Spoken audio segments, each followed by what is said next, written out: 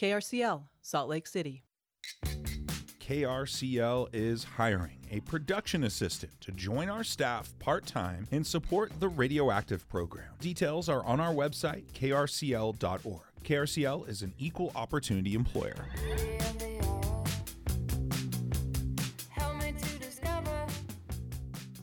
Support for Radioactive on KRCL comes from our sustaining members and Mark Miller Subaru. Welcome to Radioactive, a show for grassroots activists, community builders, punk rock farmers, and DIY creatives. I'm Laura Jones.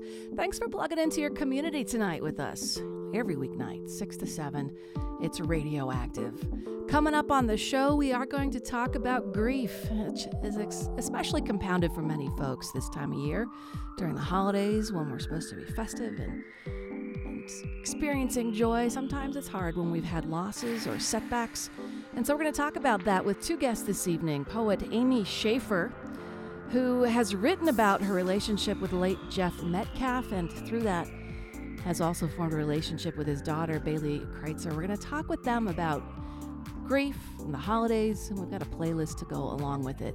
Spoke with the League of Women Voters of Utah earlier today about Moore v. Harper. It's that Supreme Court case that could affect how elections are conducted in our country. Plus, they've also got an invitation for you to join their legislative action team.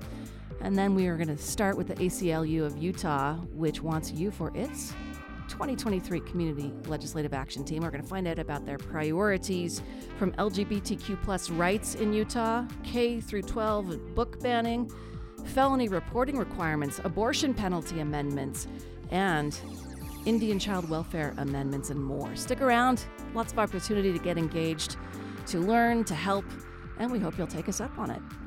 First, though, some rallies and resources. Holiday Drive still going strong. The Utah Tribal Relief Foundation Holiday Drive is still going. Today is the day to have your donations for the Uprock and Artspace Bridge Project Christmas Drive. Thank you to folks who brought stuff down to to KRCL, which is in Utah. You can also drop them off at the Artspace Bridge Project, 511 West, 200 South tonight, or Uprock, 1594 South State.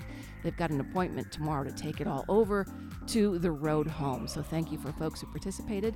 Also still ongoing, the Eccles Winter Clothing Drive, benefiting Volunteers of America. And Candy Cane Lane with the YWCA. Just a few that are going on. You can find more through social media and a Google search. You're happy. If you find something that we don't have yet, please, I'm happy to have that. Send it on over, radioactive@krcl.org. Tonight at 8:30, the doors will open at First United Methodist Church on 2nd and 2nd in downtown Salt Lake City. It's once again, they're in from the cold overnight movie marathon, folks. Do check that out. And then Friday, tomorrow, 10 a.m., Crossroads Urban Center's annual Christmas food giveaway starts while supplies last at Roland Hall, 843 South Lincoln Street in Salt Lake City. And you drive up or walk up, they've got a frozen turkey and a couple of sides for you to take home and prepare for your Christmas dinner. Limit one food basket per vehicle. And more details at crossroadsurbancenter.org. Let's get to our special guests for rallies and resources.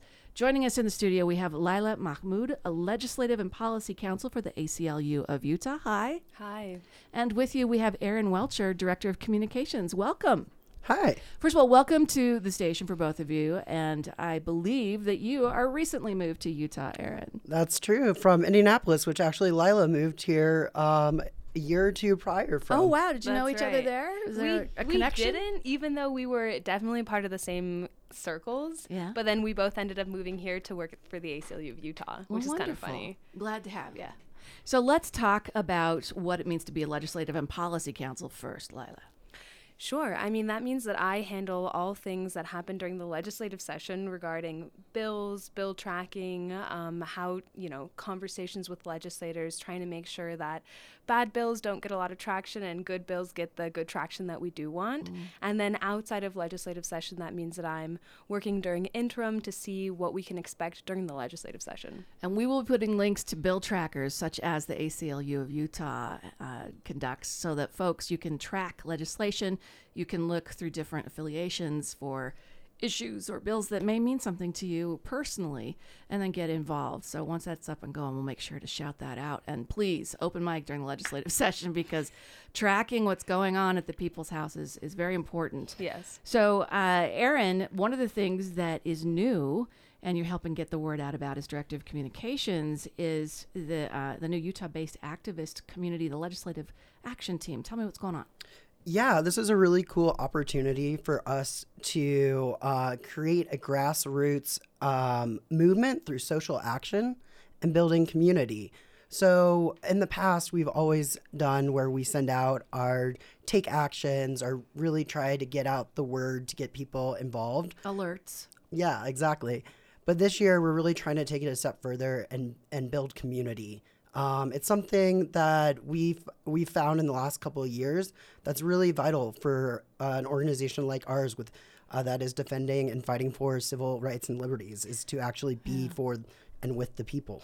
I find that there is different level of engagement, and if you haven't been in your civil rights classes recently, you may have forgotten what it's all about. Can you define civil liberties for us, Lila? Sure. Yeah. So these are the rights that are either given to us by the government or rights that we have against the government, which is such an interesting way of thinking about it. But you can think of like a civil liberty that you have against the government as something that is an innate right that you have that they cannot infringe upon. And that's kind of the core of a lot of the work that we do regarding civil rights and liberties. One of the things I've seen people perhaps misunderstanding is the First Amendment when it comes to Twitter, which isn't the government. That's you got any right. thoughts on that? Yeah.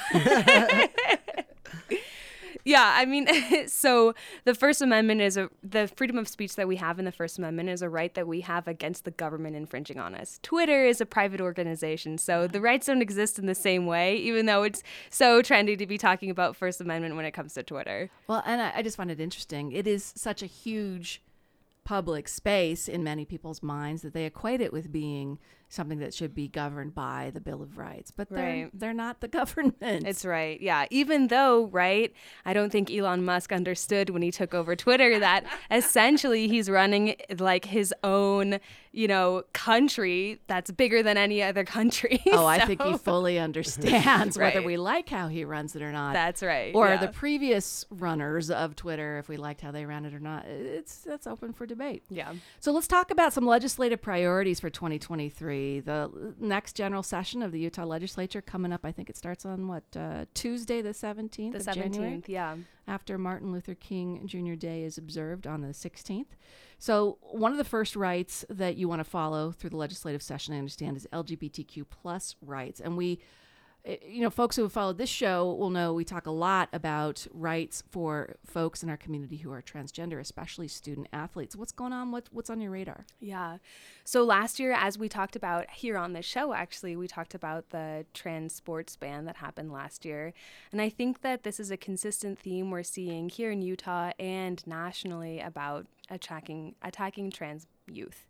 And that's not stopping this legislative session. We have a couple of bills that we're looking at that are specifically targeting trans youth. One is a bill that's looking to ban affirming surgery for trans minors, and that's kind of a really broad ban. It's going to include what they're calling primary and secondary sex characteristics. We can think about it as like top and bottom surgery and any other kind of surgery that a minor might seek to have in order to affirm their gender as they're transitioning and before they go through puberty. Right, which is why when we're talking about hormone therapy, that becomes even more important because, when we're talking about banning surgery, that's kind of like that's a later step that generally trans youth are taking. The initial step would be engaging in some kind of hormone therapy once they're ready to begin that kind of transition. And so we're hearing about bills dealing with this again to prevent that, to get in the middle of a family and a doctor's medical care. That's right. Yeah. All right. What about pronouns, mandatory reporting to parents, requiring reporting of student gender identity, in effect, forced outing, something on the radar? Yeah, which is also really scary. Pronouns, kind of attacking the use of people choosing what pronouns they want to use in school has also been kind of trendy, if I dare say it, thing that's been happening nationally. But we are seeing some bills, this one bill in particular that would require parental notice of a student who would be transitioning at school, which can be really scary. And I'm thinking about my era in the 80s. Okay, folks, let's get in the Wayback Machine, which, androgyny was a huge conversation, and that had to do with the LGBTQ community, and that's what it was called then. I am paraphrasing and abridging massively, folks. So I remember changing my clothes after I left the house. Would I do that if I knew that I'd be reported for what the perception of my identity was once I hit school? Yeah. I don't know. Yeah. And this is scary too, because we think of students who are in a situation where they feel comfortable transitioning at school, but not at home. Mm-hmm. And what does that mean when we're requiring parental notice for students who are saying, hey, my parents use these pronouns at home, but when I'm at school, I feel safe enough to say, hey, call me this instead. And what does a bill like this mean for those kinds of students? And if I might add real quick, students don't lose their right to privacy too. So it's important for us to remember that when you're talking about forced outings, that this really is infringing on that right of privacy for students. But under the law, what right to privacy do minors have when their parents are still responsible for them? And that is a really kind of interesting area of the law. Students at schools do have some level of privacy, of a right to privacy. It's just not the same that an adult would have outside of school. And then a school could end up in the middle of it if there's a tussle between parents and students. And where does that put teachers and other, school employees? What kind of position does that put them in? Mm-hmm. So that's part of what you've done. You've also made a hire on this issue, right? That's right. Yeah, we've been very lucky to hire an organizer who works specifically in the working on trans issues and who is an impacted individual himself. His name is Nick, and we're very lucky to be having him on working in this space during this time. And he's only been around for a month, and he already had a training earlier this week. Yeah. So lots coming on this issue. All right, I want to talk about book banning. We've been doing a lot on that this year, and we're seeing, especially with social media, it's easy to organize lists of books that should be banned and inundate school libraries across the state with concerns or requests to pull certain books. What's happening? Yeah, so kind of where this has all been starting. Well, so last legislative session, we had a bill pass, HB 374, sensitive materials, that was supposed to be focusing on pornographic materials in schools. As we know, generally under Utah law, you can't have pornographic materials in schools anyways. So we were kind of like, where's the problem? Yeah, what is this going to end up looking like? What it has turned into are generally books that focus characters that are queer, characters of color, LGBTQ authors of color. Those are the books that are being targeted, and those are the books being removed. And where this is starting generally has been at school board meetings, where a few parents are speaking out very strongly against particular books that they don't like at school board meetings, and that's kind of been launching this whole process. And we're seeing it all over the place, right? There's different websites that are Utah specific that are like listing books that parents should request be removed from their libraries, or they're rating books, based on what the contents of the books are. And yeah, the reason we're involved is because, every student should be able to read books that reflect their experiences, but also it's squarely a First Amendment issue. So, well, and if you don't want your kids to read those books, then be paying attention to what your kids are reading and have that discussion. But there's also this line about what does parental rights mean in the context of a school board and curriculum, and what books are in the school library. You guys are watching that too. Yeah, so parental rights is kind of a sticky area. And I think for us, what we are continuing to emphasize is that parents do have rights, but they are not absolute. You have the ability to kind of control what your child reads, but not to take a book away from all other children who might need to read those books to validate their own experiences. And this is where we approach issues of erasure. Like, if we're removing these books and they are generally about certain individuals with particular backgrounds and experiences, then we are removing their ability to to see themselves at all. We're talking about the next legislative session and priorities for the ACLU, the American Civil Liberties Union of Utah. With my guests, we have Laila Mahmood, Legislative and Policy Counsel with the organization, and Director of Comms, Aaron Welcher. Aaron, tell us about abortion penalty amendments. We had Representative Romero, Angela Romero, on last night. This is something that the representative will be sponsoring, and this is still an unknown how it's going to shake out here since the repealing of Roe v. Wade. Yeah, it is first and foremost still pretty scary out there. But what we want to make clear is that families have the right to choose when and how they have kids, or if they want to have kids. Mm-hmm. That shouldn't be something that the legislator forces on anyone. And we believe that that families should be able to keep it between them and their doctors. Yeah. So, Laila, what are you watching on this issue? Because I know there's some bills we have yet to hear about that will drop. Yeah, so I think there's a lot happening in this space. So, first, right, we know Roe v. Wade was repealed, and then here in Utah, we had a trigger ban on the books that has been litigated, and it's stopped up by the courts with an injunction. So here in Utah, we do have access to abortion up to 18 weeks, which is the interplay of some past laws that were passed in the last couple of years. So I think what we're looking at primarily is a bill that's going to change some of the exceptions on the current trigger law that has been enjoined by the courts right now here in Utah. It includes a couple of exceptions that are not very clear. They involve like maternal health of the fetus, and they were written in a way where doctors don't feel like they have a lot of guidance. Yeah. So I think that's one of the ways it's going to be cleaned up. There's also some things that are looking a little bit scary. There is one exception to the trigger ban that allows for an abortion in the instance of rape or incest, but the individual has to report the incidents. And we're seeing a bill that's being brought this year where it would require that individual to report that to a police officer. So the case number, we've been hearing this. It's been tried before. It's happening in other states. The other thing I'm concerned about is the push to get rid of, the morning after pill or restrict otherwise reproduction pills and such. Are you watching for that? We are watching for it. I don't think we've heard anything so far, but it's not like too far off to think that something like that might happen, because when we're walking back rights that we've had for 50 or more years, who's to say kind of what else will happen? Well, and if you might be charged with aiding and abetting an abortion by receiving, ordering, or providing, Plan B in our community, should that come, that's a lot of fear. That's scary, yeah. And right now, the way that the bill is written is that it creates a felony for physicians who provide abortions, which is really scary.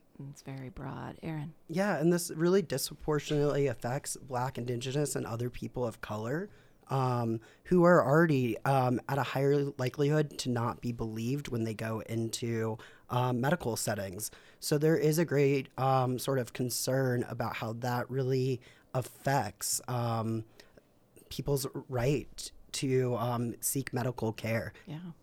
Felony reporting requirements. What's this about? One of your legislative priorities, Aaron? I understand this is one that involves, is it Representative Kira Birkeland? I believe she's a representative, right? Yes. So this is really looking at, to my understanding, and Laila, correct me if I'm wrong, to increase the sort of felony requirements on the trigger ban, so basically giving it more teeth. So it's part and parcel of the abortion penalty amendments, it sounds like. That'll be interesting to watch. Utah House Minority Leader Angela Romero dealing with that, and against Birkeland trying to increase the penalties. So that's the popcorn watching aspect of our legislative session, unfortunately. Let's talk about the Indian child welfare amendments that you're following, Laila. Sure. So as some folks might know, there's a Supreme Court case happening about the federal ICWA, Indian Child Welfare Amendments, that is looking to take away that piece of protection that we've had for Indigenous families for quite some time. Meaning placing Indigenous children with Indigenous families in particular. That's right, yeah. So what ICWA does is it ensures that Indigenous children will not be placed outside of the Indigenous community. And that exists because there's a history of Indigenous children being removed from their families and put in boarding schools in order to erase their culture and in order to erase their attachment to their community.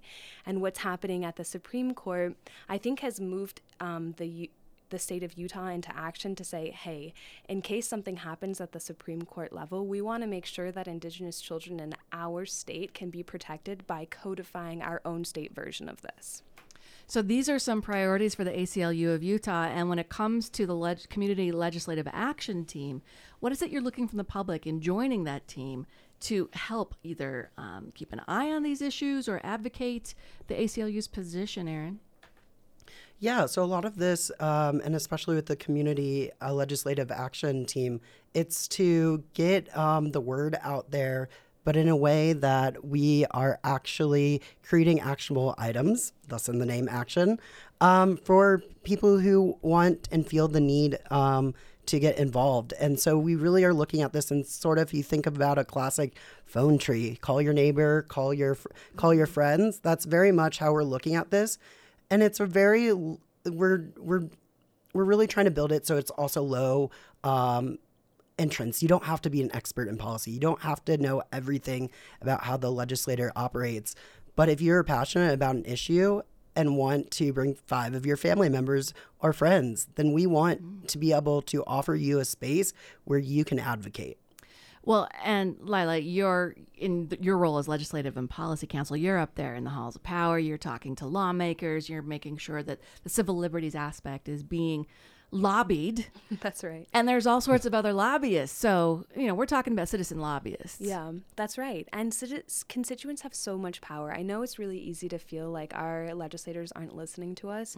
But if we are able to engage with our legislators and say, hey, what you're doing, I support, or what you're doing, like, this isn't right for our community. And here's why. And here's why. They're required to listen to you. Yeah. So what's the website where folks can learn more? Aaron. Yeah. Our main website is www. There's 3 of them. 3 W's, sorry. You're fine. ACLUutah.org. And then particularly to stay up to date on legislation, policy, and advocacy, ACLUutah.org/advocacy. Great. We'll put all those links in the show notes tonight, folks. You can go check it out, check out the priorities, sign up for the newsletter at the very least, but then maybe take the lead. This is the year you're going to get involved on some issues that matter to you, and it might be with the ACLU of Utah. It also might be with the League of Women Voters of Utah. We had Catherine Weller, the redistricting liaison for the League, and Lisa Stamps, their Director of Legislative Affairs Committee, on a Zoom session this morning to talk about their trip back to D.C., but also how you can get involved with their citizen lobby teams. First, let's find out more from Catherine to start about that trip to D.C. and standing up front of the Supreme Court on the Moore v. Harper case. The League of Women Voters of Utah thought it was important to be there because Moore v. Harper is one of those cases that will have consequence for decades to come, possibly. This is an argument of this is a case about a fringe legal theory called the independent state legislature theory, which essentially says that in certain issues, mostly around things like redistricting and elections, the state legislature really doesn't have to answer to anybody else. There are the usual checks and balances that we would be seeing, like review possibly by the governor, but most certainly by the courts, could be disallowed because of this case. This was brought up in North Carolina because the North Carolina legislature wanted to be able to draw its own maps without having the courts intervene in them, because the courts have intervened in their maps and overturned them time and time again. This theory gets trotted out periodically, and it's not good government. And the League of Women Voters is all about good government. This is government without checks and balances. So that's why it was important for the League to show up. And I've got to say, We weren't in the courtroom listening to oral arguments. That would have been fascinating. We were out on a line at a demonstration in front of the courts, letting people know, letting the world know what we think is so dangerous about this case. Yeah, we had big posters that said "People Over Politics." We all wore matching league hats. We were all out there. It was drizzling, it was rainy and cold, but we were all out there as a group. And it was so great to feel that energy of people who cared about the same issues and wanted to participate in democracy. One of my favorite parts of the whole thing was when the League of the US was doing some chanting. And the chant that most affected me was, "This is what democracy looks like." That's a favorite one of mine at any rally. At any rally, Catherine, what was your sign? What did it say? My sign was "People Over Politics," and I had a little state of Utah flag, as did Lisa and our other board member. Everybody who was there from a state outside of DC, which of course can't get statehood, had state flags. And there were league attendees from all over the country there, including a number of people from North Carolina and from our sister league in Arizona. Now, I do want to acknowledge that the League is a party to a lawsuit with the Utah legislature about redistricting and the people's ballot proposition from a couple years back. So I know you can't comment on what Moore v. Harper would do to this, but I do want to acknowledge that A, you're a litigant, and B, the defense from the legislature has been, let's wait for Moore v. Harper. So when do you expect a ruling on Moore v. Harper, given the way the Supreme Court grinds exceedingly slow and fine, Catherine? Yeah. Well, I will say that the legislature did apply for a stay to wait for Moore v. Harper to be decided, and the court rejected that. So we are now in a series of appeals that go directly to the state Supreme Court before we wrap down to trial. We fully expect, because this is an issue of such grave consequence, that there will be a lot of discussion around it amongst the justices and their clerks. So this is one of those issues where we will not have a decision until the last week the Supreme Court is meeting. So stay tuned for the last week in June, possibly the first couple weeks in July. That's how long we'll wait on this, I'm sure. Catherine Weller, past president and currently redistricting liaison with the League of Women Voters of Utah. And Lisa Stamps is co-director of the Legislative Affairs Committee. The next session is just around the corner. So how can folks get involved with the League and participate in keeping an eye on the people's house and the people's business, Lisa? Well, they can work with the Legislative Affairs Committee. We are a group that gets together once a week. We meet on Thursdays at 11:30, actually in room 210 of the Capitol.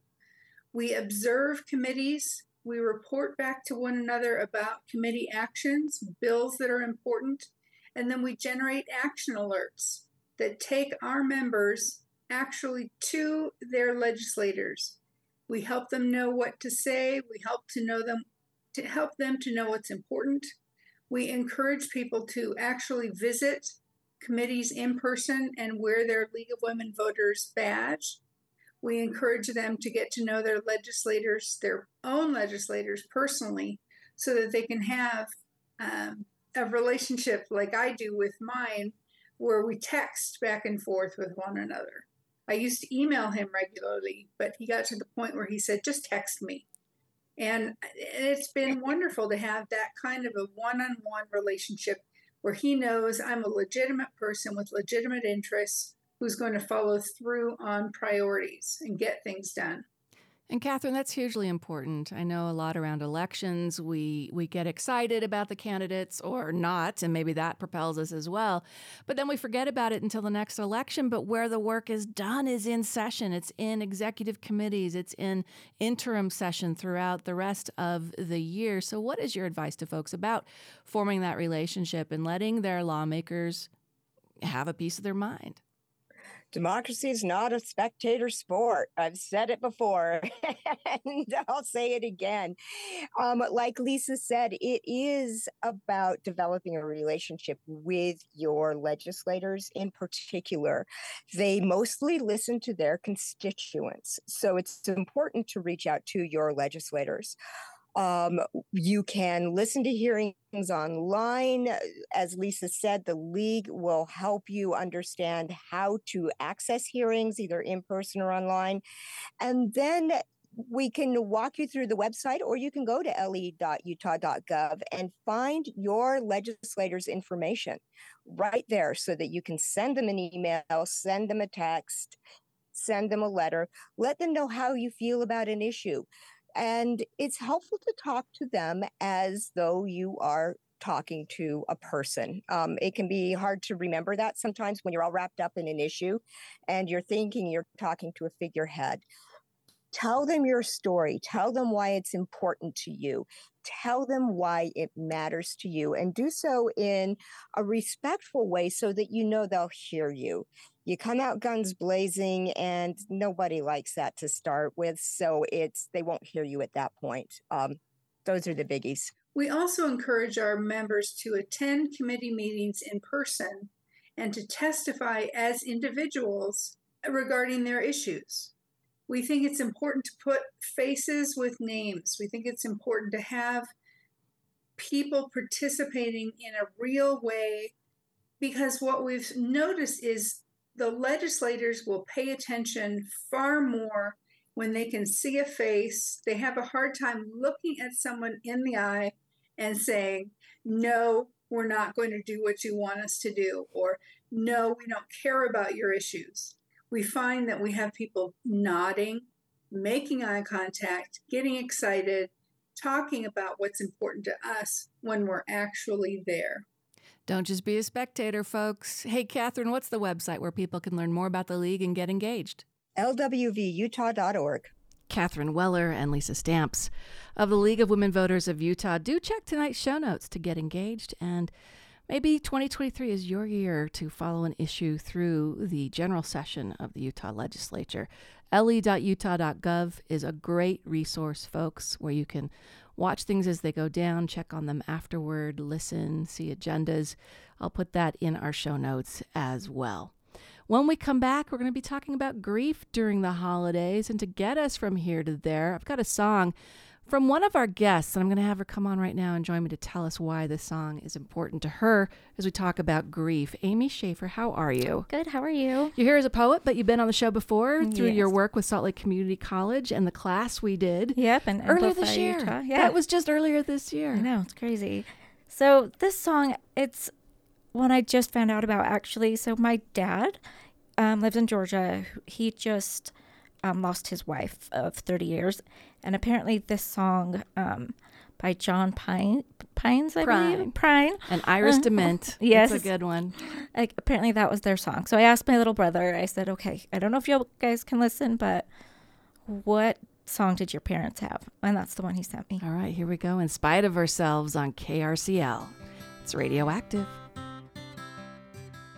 The Uprock and ArtSpace Bridge Project Christmas Drive is collecting donations for the Road Home Family Shelter through December 22nd. Items needed include towels, hygiene items, baby wipes, bottles, adult underwear, detergent, twin-sized sheets, can openers, and kitchen and bathroom basics. Drop-off locations include ArtSpace Bridge Project, Uprock, and KRCL. Support for Radioactive on KRCL comes from Mark Miller Subaru and the Subaru Share the Love event, a partnership with local charities in delivering hope this holiday season. Learn more and info on how to get involved at markmillersubaru.com. Welcome back to Radioactive on KRCL. I'm Laura Jones. Coming up at 7, it's Democracy Now!, followed by Thursday Night Psych Out with DJ Mike at 8. Gianni walking the dirty boulevard with you at 10:30 p.m., I Don't Sound Like Nobody with Rich at 1. Jolene's Illustrated Blues at 3. And then John Florence gets your Friday started. A brand new day at 6 a.m. You can listen to any show for the last 2 weeks on demand at krcl.org.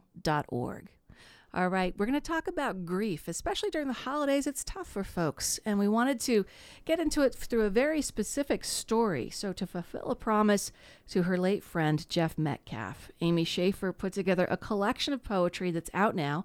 It's called From the Dust of Stars. And through that process, she started talking about grief with others, including students, and realized that grief is universal and it can create connections. Amy is now close with Jeff's daughter, Bailey Kreitzer. Both of them are with us tonight here on Radioactive. Amy and Bailey, hello, welcome. Hello. So I want to know first about Jeff Metcalf, your dad. Jeff Metcalf, Amy, your friend. Bailey, why don't you start? Well, I don't even know how to describe him, just beyond larger than life. He was somebody who was magnetic. He pulled people in. He brought people together. Even after his passing, he's still bringing people together. People, my brother and I always joke, if you took the movie Big Fish and mixed it with Dead Poets Society, there you go. That would be a really good description of my dad. Perfect.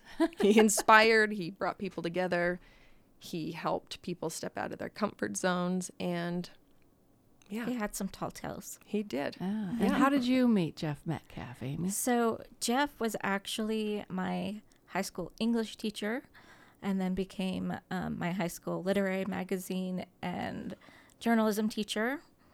And he would do these writers' conferences. So every summer we'd wander up to Idaho with, a ragtag team of kids. And then it ended up being a ragtag team of like, oh, we're adults now, and we just kind of kept doing it, and we've just shared a lot. We both got sick around the same time. He didn't let me know he was sick. He tried to talk me through being sick.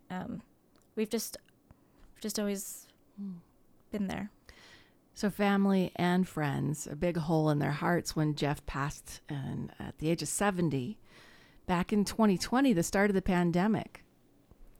Yes, that made things complicated. Yeah. It was, on the topic of grief, there was a lot of grief, but very little space for people to come together. And it's what we normally do, right? Right. As human beings. He was the kind of person that always wanted a celebration, not a mourning. He lived every single moment of his life to the fullest. And that's kind of what he wanted everyone to do afterwards, is have a party, tell some tales, have some, drinks and some cheers and make some more stories.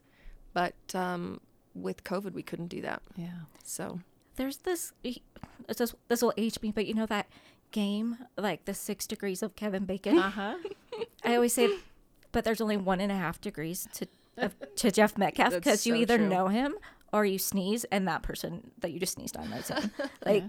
Everybody knew him. And that's true. So not only was there not enough space for just a regular gathering, I mean, you'd be talking about a huge population of the valley and more. So one of the things that you did to honor your friend's memory was to complete this promise. What was the promise and what was the result? So pretty much ever since I was in high school, I would send him, if I had a new poem, I'd send it to him. And he used to always say, Aim, when are you going to put these together? When are you going to put these together? And I was just like, yeah. I never planned on putting them together. I don't call myself a poet. I don't feel like a poet. But I was like, yeah, I'll do it. And then I was like, I can't do it anymore.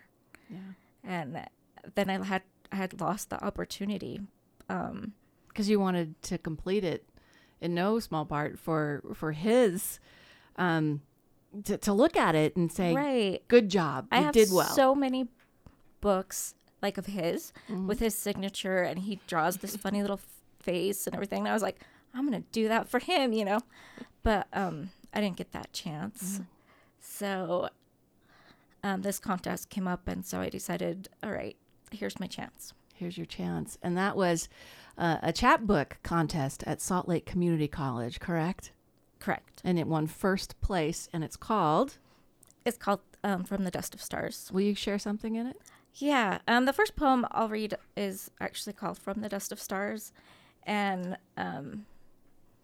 I wrote this actually when I was in Montana with Jeff. Everybody that was there was writing novels, and I was like, I can't compete with that. So he would give me a prompt. And his prompt was, I was thinking. So, and I was missing my husband. So this is mostly about my husband and kind of thinking about life. It's called Stars. I was thinking about stars and constellations, which took my mind to the Perseids, which brought me to you. It is said we are made from the dust of stars. What a romantic thought. But when it is our time for our star to burn out, how do we find our way home?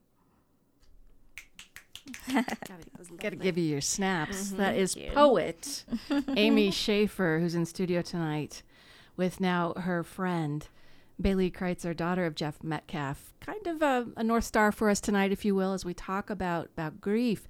And one of the things I noticed the two of you talking about and encouraging each other before we started this conversation, something you said specifically, Bailey, please tell your stories about my dad. Mm-hmm. Yeah. I mean, obviously, my dad and I were very close, but I think there's a line between being father and daughter and somebody's friend. And even though I would have considered my dad one of my best friends, he was a parent first. And I always respected that about him.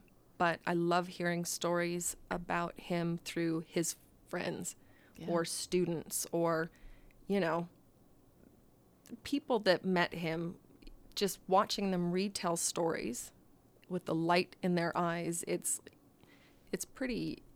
an exceptional experience. Did that help you process the grief, the loss of your father? Yes, absolutely. I can't speak for my brother or my mom, but for me, rehearing those stories, and, you know, we actually set up an email for people to send stories in, just to have them. I mean, he really lived an extraordinary life and traveled. You know, when he was 14, he ran away and joined a carnival. You know, those kind of things that people talk about, but they don't do. So hearing that kind of stuff is always, it just makes me smile. It just really gets to the root of my dad, and that makes me feel closer to him. Well, one of the things that we wanted to bring out of this conversation is that people deal with grief in different ways. Mm-hmm. And I'm guessing you experienced that in your own family, with your the close circle around your family and friends like Amy. Absolutely. And the holidays can bring it all open again. It can open that wound of a loss like that. Mm-hmm. Or it can bring people together. We're sitting here in a studio, and Christmas is around the corner, and we're laughing. And, you know, my dad had a lot of funny Christmas stories as well. Oh, you got a good one? He even wrote one, like his Christmas lot story. Yeah. I have an extra copy. I'll bring it to Laura. Yeah, He's got so many stories. But I also think it's like, what I really wanted to come out of this conversation is that because grief is so universal, you don't have to be alone with it. You can, of course, but like I was talking before the show, I started talking to some college students about grief, and they almost just like latched onto it because they were like, oh, well, I have this story. Oh, I have this story. This happened to my mom. And it was like, people want to talk about it, but I feel like we maybe as a society don't create space for that. And maybe we maybe need to redefine that a little bit. Yeah. Well, and processing grief is unique to everyone that goes through it, but there are some common threads. And one of the things that I think can be a real bridge or a balm is music. And you created a playlist for your dad as he was dying, and I've got it embedded in the show post, but he loved the Bach cello suites, I understand. Yeah, we shared that love for sure. And this is the Suite for Cello Solo number 5 in C minor. What did you use these for? Well,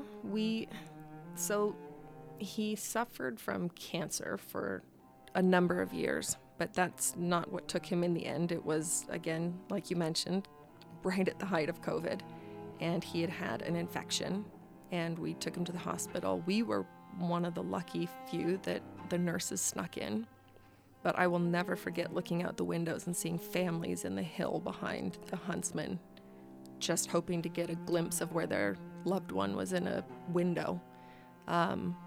It really separated people in a moment which was already very hard. So I was there with my dad, and I sent my mom home to sleep. And we found out he was going to pass. He wasn't going to make it.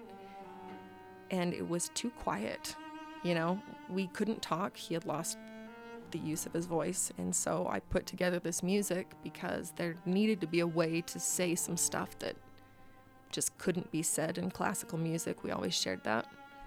And so I just put this on loop, and it just felt, it kind of transcended the need for words. And, you know, his heart instantly sort of picked up, and I knew it was like, we can't just be in silence, but I don't have words. So that's where this came from. Perfect.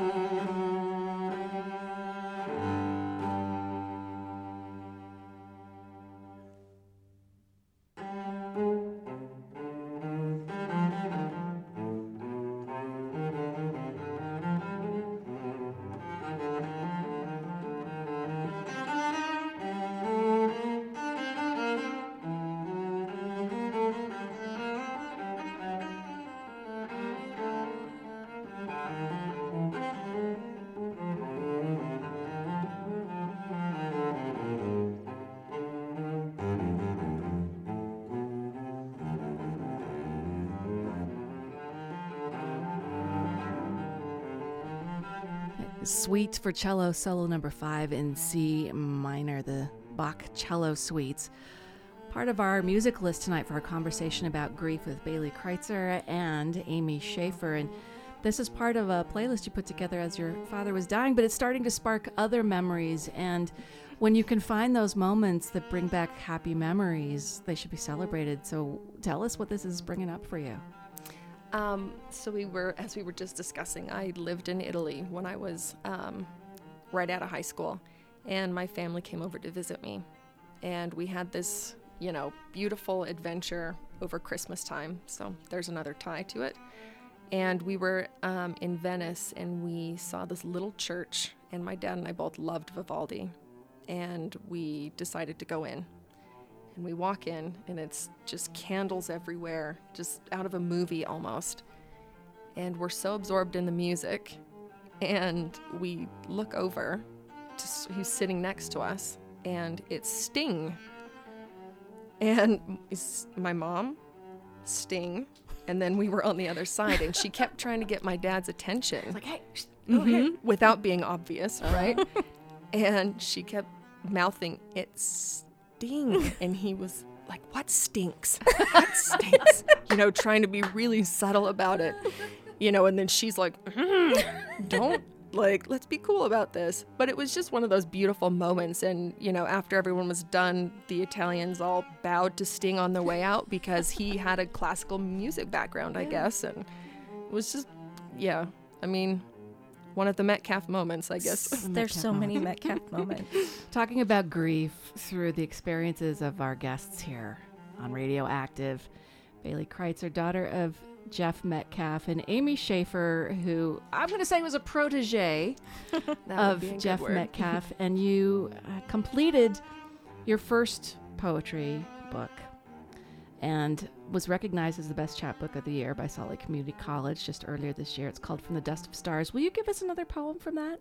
Yeah, so it's kind of fun because Jeff helped me write this one too, unbeknownst to him until the next day. And he was so excited about it, and he was like proud papa and made me read it at dinner.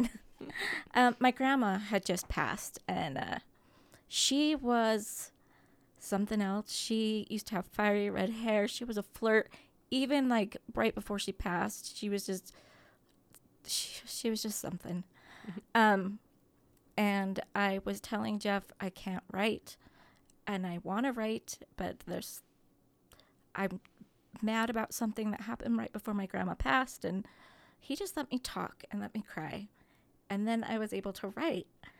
And so just because he sat there and listened to it. So I wrote this for my sassy Gram. This is called For Bonnie Lou. Dear Gram, I hope that when you left this planet, you were lifted to the heavens by an angel with strong arms, dark hair, and smoldering eyes. I hope you held onto his bicep the whole way up. Your final wish, so simple, so sweet, a sassy new do.